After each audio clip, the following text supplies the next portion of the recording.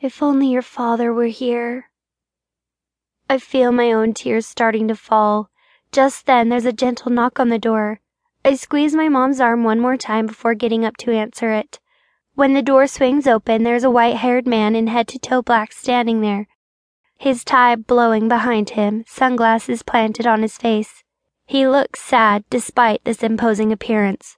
Alana, good. You guys are still here. I smile because I recognize this man.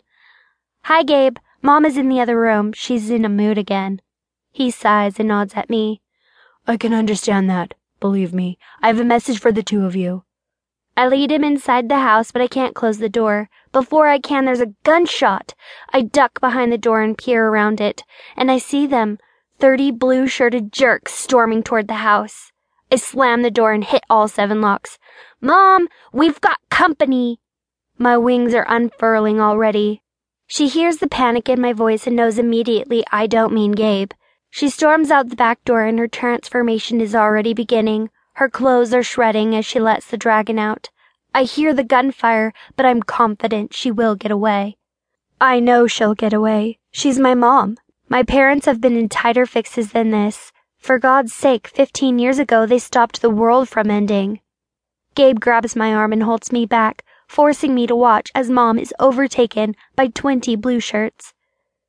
She puts up a good fight, trying to throw off as many as she can, dropping some into the canyon, barrel rolling to get them off. Then I hear an electric spark. She screams and drops, collapsing in the backyard. One of the blue shirts had a taser or something and was able to disable Mom. How could they do that to her? I open my mouth to roar and Gabe immediately claps it shut.